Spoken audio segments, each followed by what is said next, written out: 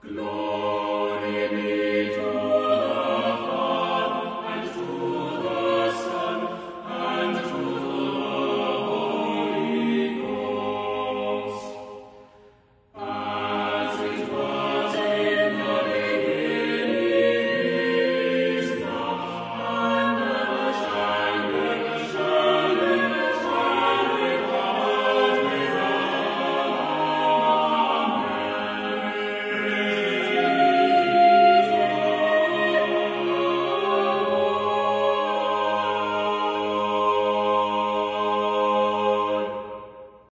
Greetings. Welcome to Haber Bros, a podcast for historic, cross-centered Christians. We seek to provide ancient answers to a culture that's forgotten the questions. Thank you for listening this week. If you like what you're hearing or enjoy this show, please share it with a friend. This is the biggest way that podcasts grow. If you have not yet given us a 5-star rating or reviewed us, pause this recording and give us a 5-star rating and a fond review. I'm Kirk Haberman, a church musician, and this is my brother, Chris, an Anglican priest. Chris, how are you? Kirk, I'm great, and thank you for asking. I always do. I missed recording with you last week. It's always a highlight of the week to hang out with you, and when you pitched this very podcast, I was reluctant because I'm like, I don't have time for this. But then when I realized, like, wait a second, I just get to hang out with my brother for an hour each week. Like that made it so much easier to be like, well, and it coincides with my study of scripture for sermon prep. And so I'm bummed that we didn't get to record last week. And for a while I was slightly concerned about potential breach of contract. And then I remembered that I don't have a contract. Have you been holding out on me? Where's my contract? Why is my John Hancock not on a piece of paper? I made a handshake deal in a dark back alley on New Year's Eve with the president of podcasting. That's right. With President Business. Hey, great joke. Saw a great joke today. Great joke. Okay, let's hear it. Adam and Eve, the first to not read the Apple rules and conditions, terms and conditions. So you did first not of read many the terms and conditions. Yes. Yeah. Yeah. No. Our schedules were both tight, and we thought we had a window. And should we share behind the curtain? I don't know. Let's preserve the mystery. Okay. All right. It's mysterious. Yes. So we're back. Last day of September. How was your September? Kirk, September has been good. It's been hot here. It's been good. A lot of adjustments in the house as far as welcoming Anna, our delightful Colombian member of our extended family. And so it's been fun to introduce her to various things in Sioux Falls and in the surrounding area. Last Saturday, we went to the corn maze. Yes. Which was, it's something you have to do every fall. And certainly the 5 international interns, 4 of whom are from Colombia, 1 from El Salvador. They enjoyed that. Did you guys stick together, or did you split up? We split up. Did you crush them all? Yes. And competitive. Jordan and I were a team. Like, and this was totally informal, totally like unorganized. So there's essentially 2 families, 5 kids total, 5 interns, 4 adults, and split up into probably 5 or 6 different groups. Jordan and I did very well. Very well. There were spots where the corn was thin enough to slip from one part of, but she refused to do that. She did not want to cheat. I think we were the fastest to actually complete the maze. There were, I think, 10 different points throughout, and the maze was very complicated, like to get from what was the theme. Did it have a theme? Like most corn mazes, like the good ones have, like, if you saw it from a drone above, it would look like something. So the center was a lion. Okay. And then above and on either side of the lion were kind of right angle, kind of typical maze parts, and each of the things was labeled, like each of the kind of points where you're supposed to check in. Right. Yeah. And then there was one treasure box that was just somewhere. And you know where it was? Kirk, was at a dead end. Oh, That we didn't find without help, but that wasn't part of the maze. That was like a bonus. Like you get a piece of candy if you do that. But then in the bottom left of the maze were triangles, which were not these right angled things. Yeah. Okay. So like totally threw off your sense of direction, Right. you know, where the rest of the maze, you're kind of going north or south or east or west. Suddenly you're at a diagonal for all these things. And you were told that one of the checkpoints was just somewhere in the triangles. So, I will post a picture of the map Nice. in the discussion. It was a very good map and a lot of fun, and it was just a fun group. And I mean, it was quite difficult because you had the areas that are north and south with a little bit of patience, it's easy. But then when you get to like the line in the middle, everything was irregular as far as the shape of the lines, and so you had to really, really pay attention. So all of that was a lot of fun and very difficult. Kirk, do you do a corn maze annually? Only recently. Why? I don't know why, because I love them. It checks a bunch of boxes in my personality. Do you remember when we were young, our father noticed that I would love like campsites on canoe trips or islands that had like a series of trails. I just figured out exploring labyrinths, anything that's like that. I just love. But if we were Hindus, you know, perhaps your previous life was as a lab rat or something, like solving mazes. That's right. But also, I'm fascinated by corn mazes. It's like a personality amplifier. So you get a group of people, and they all go there, and everyone's given the map, and you have some people for whom life is the journey. And they just, at some point, they lose patience with checking where they are on the map, and they just end up ambling through. And if they find stuff, they find stuff, and it's okay. And they're hanging out with other people. And for other people, the point is the destination. I am the destination camp. And like Simon immediately understood that. He's like, Dad, can we just go? I'm like, yes, we are going now. And I love maps. And so I don't entirely identify with like the people who are sitting there continually spinning their maps 45 degrees. You know what I mean? Like wondering which way is up. I'm like, this is where we are. You got to know where you are. How do you know where you are if you aren't following the map?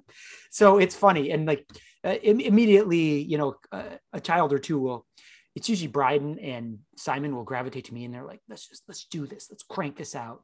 And George, you know, George is more about the journey, man. The fun, it's about the friends we made along the way, right? So it's funny. It's great. It's a lot of fun. I like it. I've had a great September. We've had an amazing adult Sunday school class at church.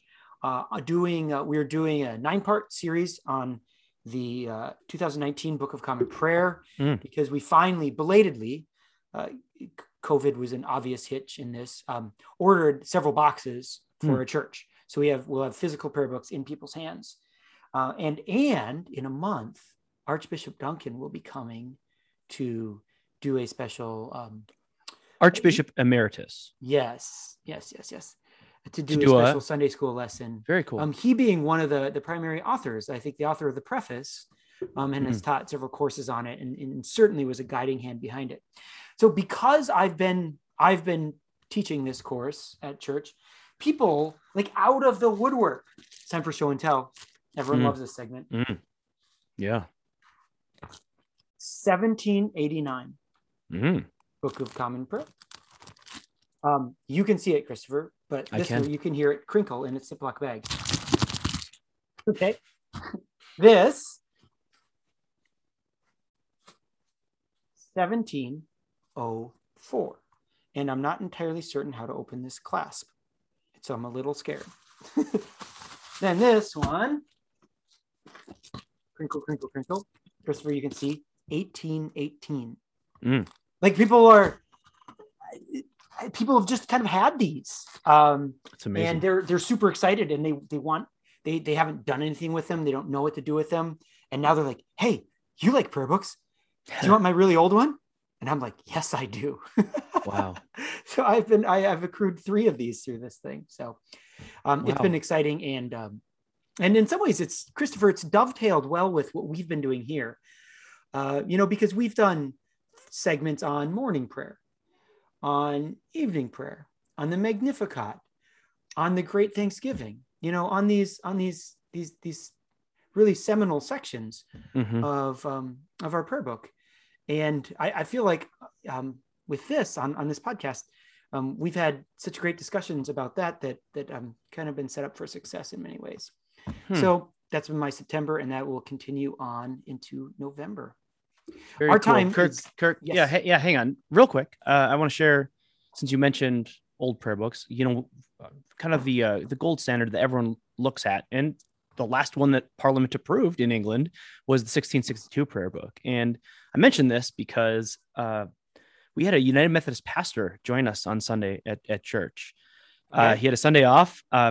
Lives in the metro area, and he said, "I was like, how did you find yourself here?" He said, "Well, it's been on my radar I've been hoping to do it for a while, and I had purchased a 1662 prayer book and started doing the daily office out of it, and Wow. I'm glad to be here and to kneel and pray and receive communion, and this is fantastic." And so anyway, I'm going to meet up with him at some point, but that was just a brief conversation before and after the service. So That's amazing.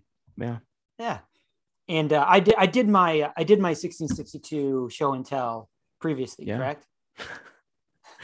And these visual segments are favorites among These our are gonna- listeners. Yes. These are going to hit like, well, yes, absolutely. Yeah. Well, our time is short, and so I'm just going to grind the gears and suggest that we move on to the gospel.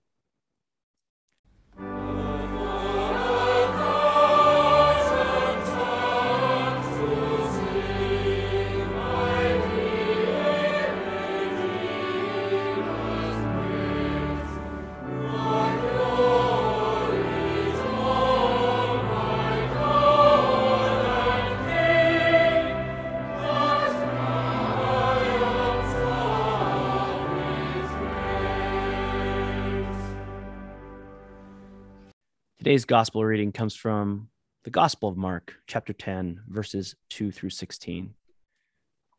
And Pharisees came up and, in order to test him, asked, "Is it lawful for a man to divorce his wife?" He answered them, "What did Moses command you?" They said, "Moses allowed a man to write a certificate of divorce and to send her away."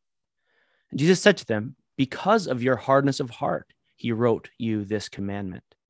But from the beginning of creation, God made them male and female. Therefore, a man shall leave his father and mother and hold fast to his wife, and the two shall become one flesh. So they are no longer two, but one flesh. What therefore God has joined together, let not man separate." And in the house, the disciples asked him again about this matter. And he said to them, "Whoever divorces his wife and marries another commits adultery against her. And if she divorces her husband and marries another, she commits adultery." And they were bringing children to him that he might touch them. And the disciples rebuked them. But when Jesus saw it, he was indignant and said to them, "Let the children come to me. Do not hinder them, for to such belongs the kingdom of God. Truly I say to you, whoever does not receive the kingdom of God like a child shall not enter it." And he took them in his arms and blessed them, laying his hands on them. The word of the Lord. Thanks be to God. So this is a dense gospel text with a lot to talk about. So I'm kind of curious where the conversation will bring us. But first, let's get to the basics. So here we have the Pharisees once again seeking to test Jesus. And so some of the time they would try to test him to try to get him to say something unpopular in front of the crowd, something that would make the crowd turn on him because they were jealous of the crowd's attention. At other times, they sought to get him to make an incriminating statement, such as when they inquire about taxes and whether or not it's lawful to pay tax to Caesar. And so this is an example of the latter. They are looking to incriminate him. So remember that John the Baptist had literally lost his head because he was open in his criticism about Herod Antipas marrying his brother's ex-wife. So this very similar thing. So I wonder if the Pharisees were like, well, we got John killed. He was kind of a troublemaker. And the crowds loved him and, stopped listening to us for a time. And so maybe we can entrap Jesus into incriminating himself. And perhaps someone will ask for his head on a platter. I mean, I'm sure that conversation happened as they schemed. So they asked Jesus a general question. They say, is it lawful for a man to divorce his wife? And Jesus has, in other circumstances in the gospel, is unbelievably brilliant. So instead of answering the question straight out, he, I love I love the saying, I will answer your question with a question. Jesus does that here. And so he, instead of answering, he asks a question. What did Moses command you? And they responded. They said, Moses allowed a man to write a certificate of divorce and to send her away. And so he's citing, they're citing Deuteronomy 24, verse 1, which goes like this.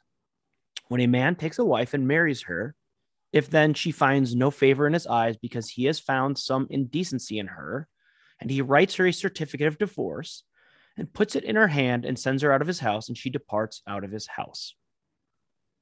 So that's what Moses has to say about it. That a man, if he finds an indecency in her, he can write her a certificate of divorce and send her away. So there's the question of what this word indecency means. We remember when Bill Clinton said that depends on what your definition of the word is. Here, it's a real question. Like, what does indecency mean? And Kirk, as you know, and perhaps as our listeners know, there were multiple schools in Jesus' time. Like rabbis would essentially have these schools of teaching. And the two famous ones that, if our listeners are familiar with any of them, would be the traditions of Hillel and of Shammai are kind of the two famous ones. Shammai, this rabbinic tradition says that the word indecency only means sexual misconduct. So if a man finds out that his wife has essentially committed adultery, if she has had sex outside of the marriage bed, that is grounds for divorce. And that's the only grounds.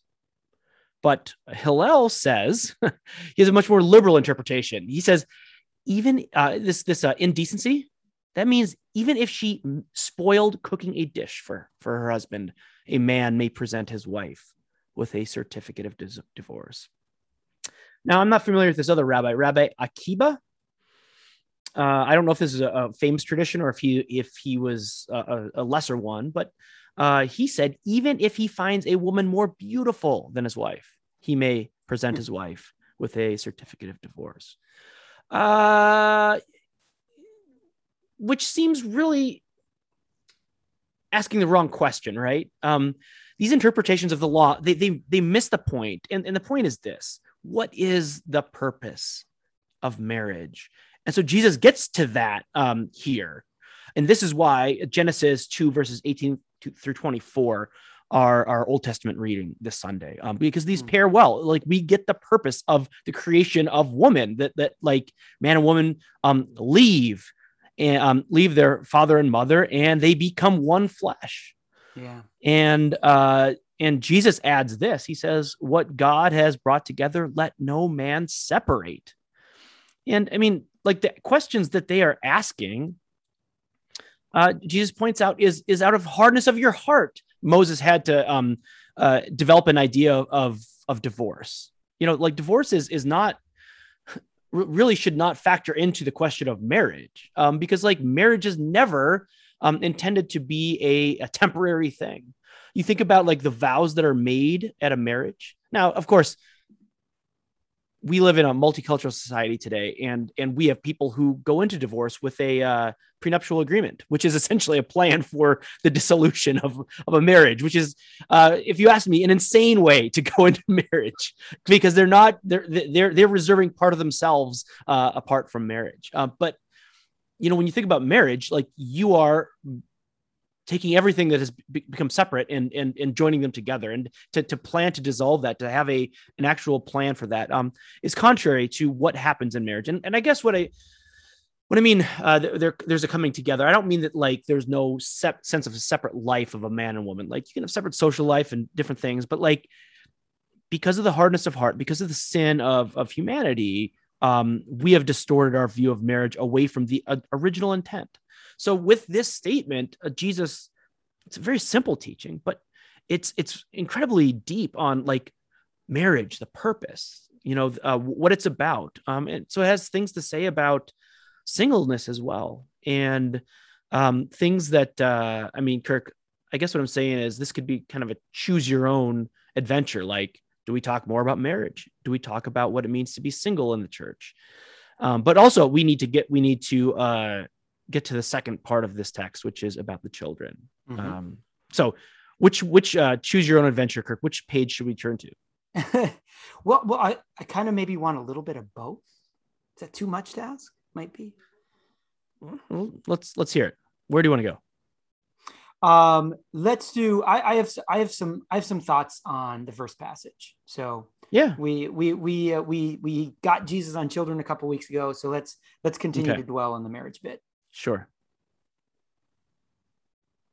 Yeah. So the marriage bit. So not singleness, but marriage. Do you have a specific question, or do you want me to just keep going on marriage? Well, you finish your thought, and then I want to bounce a couple things off you. Okay. Well, I do want to say this is that God loves the vulnerable. God loves the widow and the orphan. And as we read the Beatitudes, we see the heart of God of like God's special heart for those people who are incredibly vulnerable. And in the ancient world, a single woman would be unbelievably vulnerable. And the interpretations of this, of even Moses, like Moses having provision because of the hardness of heart, having this provision for a man to be able to exit marriage simply by presenting, and again, maybe in practice, it was only unmarital infidelity that would result in this divorce. But the fact that there was a school that was like, if your woman is unpleasing in any way, that you can just divorce her and make her from someone married into someone who is unbelievably vulnerable, who has lost her source of housing, of food, of income, all those things. That's a terrible interpretation of what marriage is, and of what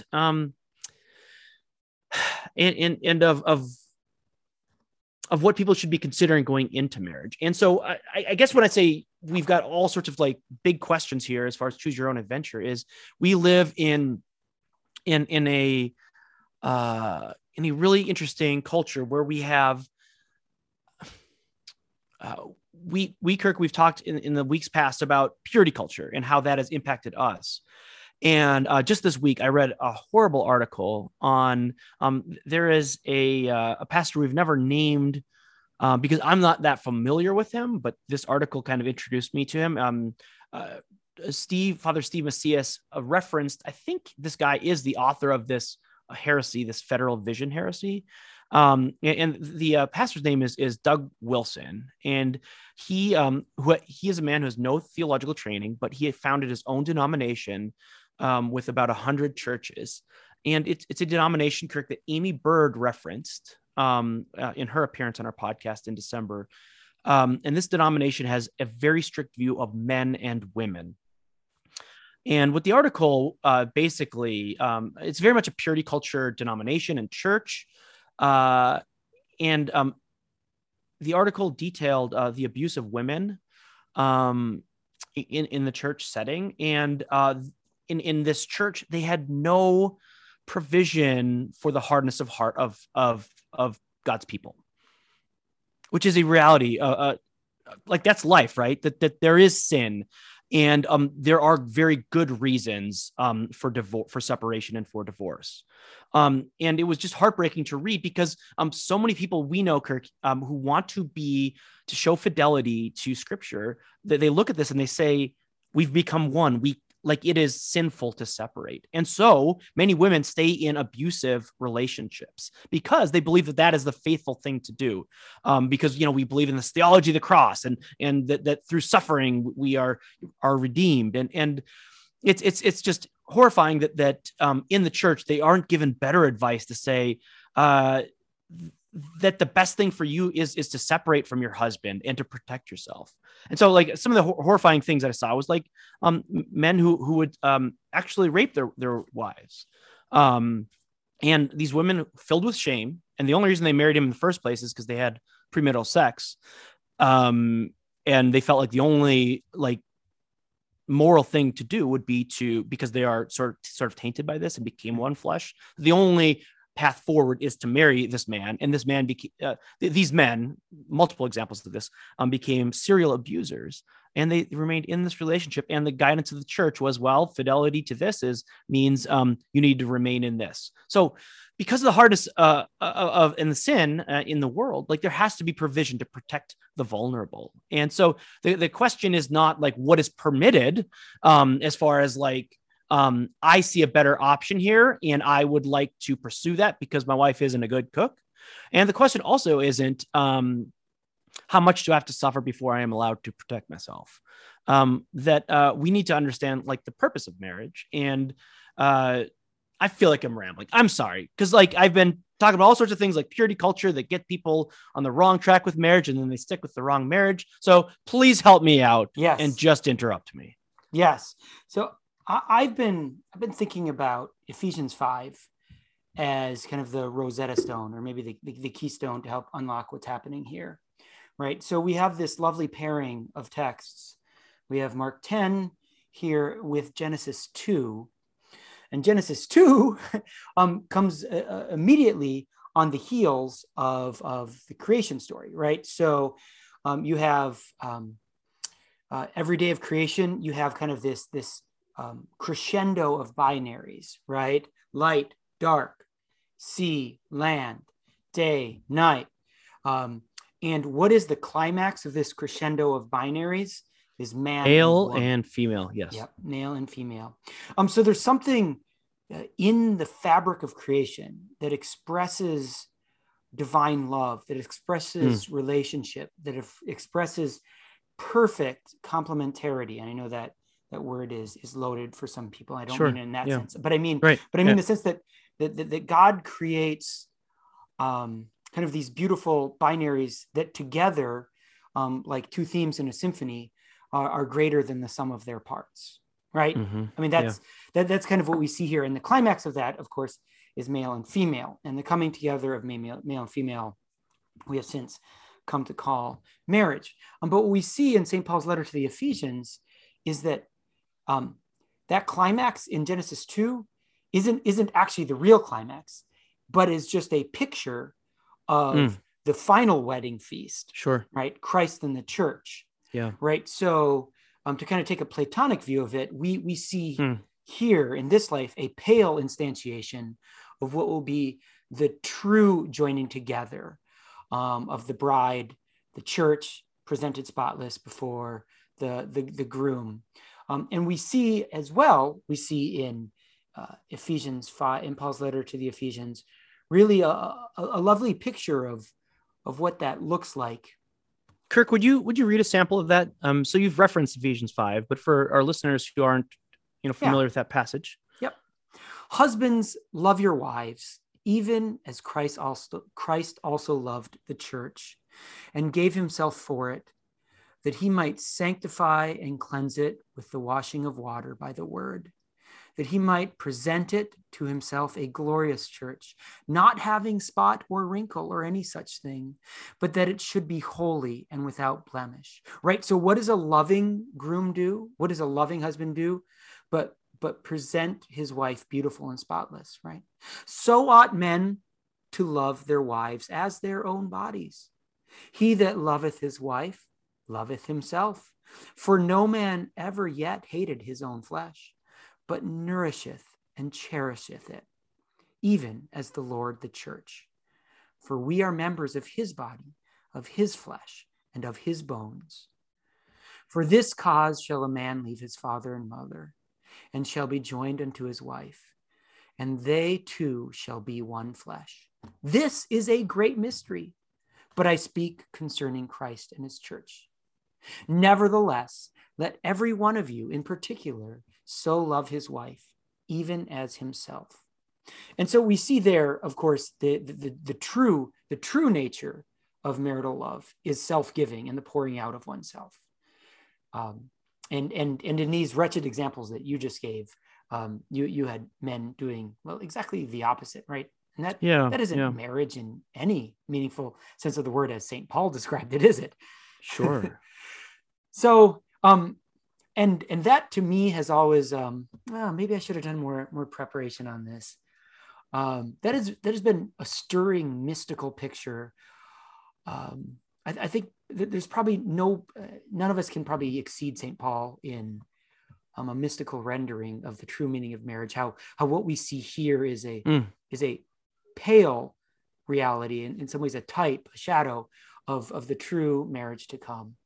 But it gives us a picture, but think about Jesus teaching. Yeah, but think about Jesus teaching about, like, in the life to come, we will not take one another in marriage. So like as we become one flesh in this life, it is not this thing that extends on into the new creation, right? Because it is just a foretaste, a type and a shadow of the marriage of the Lamb, the wedding feast of the Lamb of Christ and his church. And it is only a picture to kind of dimly help us understand, like, what is to come.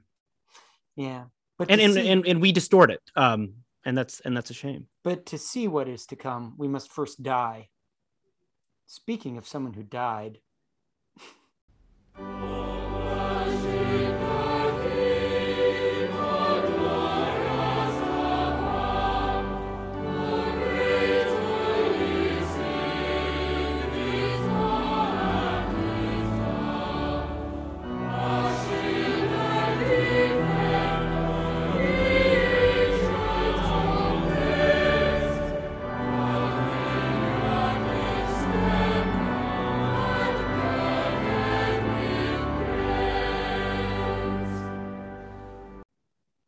Today, we have a very brief culture segment because Christopher and I foolishly dithered before hitting record, and we are running out of time. So we want to talk about a comedian that died a couple weeks ago that we intended to talk about last week and didn't get a chance to. And one that I didn't realize just how good and how formative he was until he died. And so it's very sad. And that is Norm Macdonald. We want to talk about Norm Macdonald. And in our texting back and forth and sharing little bits, and I realized, Christopher, that he had struck both of us. And I was asking around at work, and it didn't really kind of strike a lot of my colleagues. Really? And, really? Yeah. I think there's a huge generational divide. I started like kind of with a twinkle in my eye, telling millennial coworkers, I'm like, all right, I'm polling all the millennials in the building. Who is Norm Macdonald? Go. And they had a deer in headlights look, and they're like, I don't know. Yeah. Wow. Yeah. I guess. Yeah. Because So, he was Christopher- fired from SNL in 1998. Yeah. And since 1998, I mean, he had kind of a failed sitcom. Yep. And then he was known for just like odd things, like as being the like cranky uncle in the middle. yeah. Yes. Yeah. I forgot about that. Oh my goodness. And he would be really, Kirk, one of the things that I've been watching a lot recently on YouTube is his appearances on late night talk shows. Yes. Yeah. And that may be where his legacy is, because, he did a Kirk, did you watch any of his Netflix show? Yes.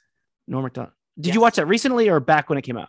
I watched one or two when it came out, and then recently I've been watching highlights. I intend to now faithfully go through it. Yeah. But boy, is it a weird show. And Norm intends it to be. Yes. Yep. Like, that's part of the genius of the show, is that, like, you watch them like walk onto the set. At no point, like the fourth wall is kind of broken. Like, they walk through the door talking, and there are, like, the show's going. And then in the first show with David Spade, he's like, okay, we're going to take a break now. And David Spade's like, doesn't believe him. I was like, what do you mean? Like, are we even, recorded? Like, what do you mean take a break? There's no commercials. This is Netflix. Like, what's happening? And like Norm, I think what he intended as a joke, because of David Spade's reaction, he like took several breaks that they would just like keep recording through just to see like, what will they say when they think we're on a break? And then he'll be like, oh, all right, we're back. And it's like, back from what? There's no break. And just the way that like he would kind of, so he had this sidekick, Adam Egget. Yes. Yep. Almost nothing. And you're like, who, and the Norm fans would know who he is from previous things. But that was part of the joke. And so some of the guests he would just troll. Some of them, he was unbelievably quick on his feet. He was bizarre, Kirk. And what was amazing to me is that you or I could tell one of his jokes and nobody would laugh. Right. But the way he delivered a joke, it was just, Kirk, I know we talked about like his grin, and he was a mischievous kid. Like he got fired because he couldn't help himself. Like essentially, he got fired from SNL because he wouldn't stop telling OJ jokes, and an executive at NBC was a friend of OJ who had been an employee at NBC Sports for decades. And it wasn't Lorne Michaels that is it Michaels or Michael? Anyway, it Lorne wasn't Michaels, Lorne that fired him. It was this executive above Lorne, right, who and he couldn't help it because it was good comedy. And like, you're not going to stop Norm from doing good comedy. Yes. Yeah. So I asked a rhetorical question of myself. What made his humor so unique? And I have some thoughts. Yeah. He was devoid of mockery or malice. There was rarely a butt to any of his jokes. And some beloved comedians, if they sense weakness, will just slice someone up. And that wasn't him. A famous example of this that people have talked about since his death is the Bob Saget roast. I guess comedian roasts can be like really vile affairs. Yeah. And what he did was he did like the 100 dad jokes. Like he pulled out like the corniest of cornball jokes, told like 8 of them, and then thanked Bob Saget for being such such a loving patron to fellow comedians and actually a really kind man, and a man who had opened many doors for him. And that's not what you do at roast, but like, right, that's only what Norm knew how to do. It was really interesting. I don't know if he did that because of this, Kirk, but the producer of the roast right before he went on was like, really, he said to Norm, he said, just give it to Bob Saget. Just go really hard on him. And so I don't know if the mischievous child inside of Norm was like, no, I like Bob. Right. Or if all along, if he had planned to just do that bit. I don't know, but he was a one of a kind. But like that bit is an example how Norm was always probably 3 steps ahead of everybody in the room. Yes. And so if everyone in the room was going to zig, he was going to zag with a stupid grin on his face. And about 3/4 of the way along, you realize like, oh, this is really genius. Yeah. So there's the moth joke. The moth joke has been. Hey, Kirk, I'm going to interrupt you to tell the background to that moth joke. Okay. Is that Norm was only going to be on the show for 1 segment, and somebody canceled, and because this happens in late show entertainment, is people cancel at the last minute. And you're like, how do we fill this time? And they came to Norm and they're like, we need you to stay for the next segment. Loved Norm. Norm. Yes. Yep. So of course, and Norm's like, no, I think, and I'm trying to remember if Norm was angry and was like, well, I'm going to tell the longest joke ever. Or if it was just like, okay, I've got a way I can fill an entire segment with basically a 12-second joke, Yeah. So, well, I mean, Shaggy Dog jokes was one of his thing, and he could riff and riff and riff and string you along with an inevitable surprise twist. And you end up laughing in spite of yourself as everyone like is like realizing what's happening. And he goes through the whole Shaggy Dog story where he has to retell like something, something like 3 times in a row until he gets to the twist. So, but the moth joke is interesting. So a lot of comedians work hard to make you know that they're smart. Right. So he developed in life a real intense love of Russian literature, which if you've ever read Tolstoy or Dostoevsky, like it's thick and intense and full of kind of heavy theological concepts. And the moth joke is a curious nod to Dostoevsky that can be easily missed. Christopher, do you remember? The moth is an insect serf driven to despair by his overseer named Gregory Olinovich. Do you remember that? Gregory Olinovich. Why? He had to have been reading Dostoevsky. That's the only way. I mean, we know later on that he kind of made a couple comments that he was into him. He was always smiling, made you feel part of the joke. Celebrity Jeopardy. That was great. As Turd Ferguson, big hat. It's funny. Christopher, in Christian media, there's been the question that's been going on: was Norm Macdonald a Christian comedian, a comedian who was Christian? So there was a 2009 interview with Norm Macdonald, and he asked the audience to consider the question of life after death. And what followed that was kind of a postmodern restatement of Pascal's wager. He said, quote, I kind of want to do the Norm voice, but I'm not going to. He said, "Hey, it's Norm. Hey, there's only two things.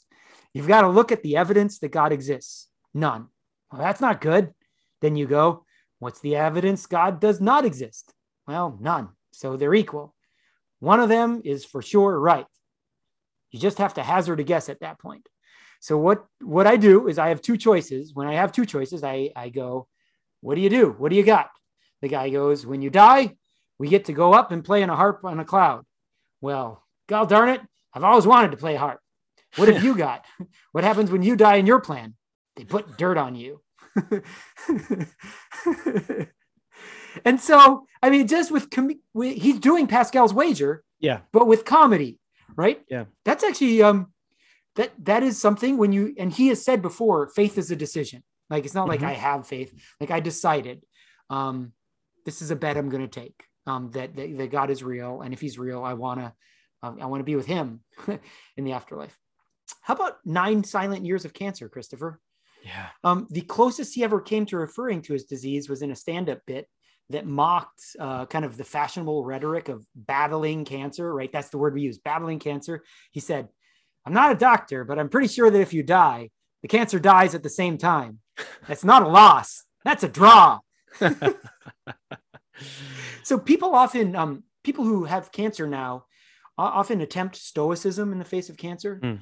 So unlike stoicism or other secular ethical systems, Christianity almost uniquely invites its adherents to find value in the suffering because it allows one to unite oneself with Christ. And he didn't kind of glory in his battle with cancer. He just quietly did his own weird show on Netflix and kind of did the projects he wanted to do. And now he's in the arms of his Lord. Yeah. And I think that's kind of neat. Yeah, Kirk, I don't know why I feel like that's a beautiful way to end it, but I don't know why I feel the need to insert this, that twice, not once, but twice, he lost everything gambling. Oh, that too happens in Russian novels.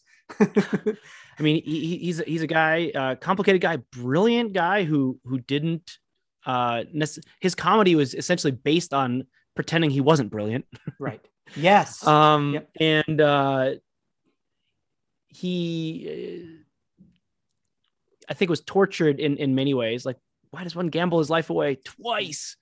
But ultimately, yeah, like he was very curious about Christianity. And I know we have a desire to take the people that we love and put them on our team, even if it doesn't fit perfectly well.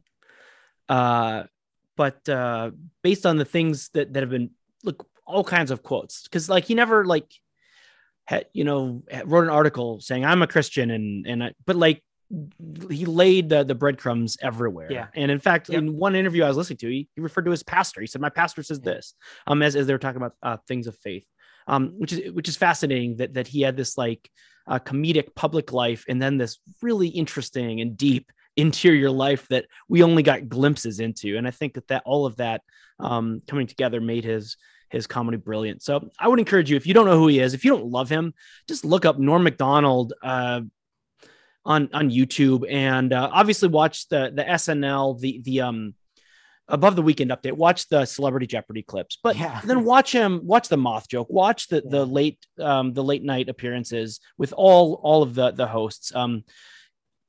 He had a way of making Conan O'Brien laugh that like Conan could not control. There are times where hosts kind of fake laughter and you can tell when it's fake. And there are times when like the way that Norm would shock the host and the way he could shock Conan was something you could tell that Conan O'Brien looked forward to. Yes. I could talk about Norm for 20 more minutes, but we should wrap in prayer. The Lord be with you. And with your spirit. Let us pray. Keep, O Lord, your household, the church, in continual godliness, that through your protection it may be free from all adversities and devoutly serve you in good works, to the glory of your name, through Jesus Christ our Lord, who lives and reigns with you in the Holy Spirit, one God, now and forever. Amen. Almighty God, whose Son, our Savior, Jesus Christ, was lifted high upon the cross, that he might draw the whole world to himself, mercifully grant that we, who glory in the mystery of our redemption, may have grace to take up our cross and follow him, who lives and reigns with you in the Holy Spirit, one God, in glory everlasting. Amen. The grace of our Lord Jesus Christ, and the love of God, and the fellowship of the Holy Spirit be with us all evermore. Amen. Amen. Next week, Kirk. Next week.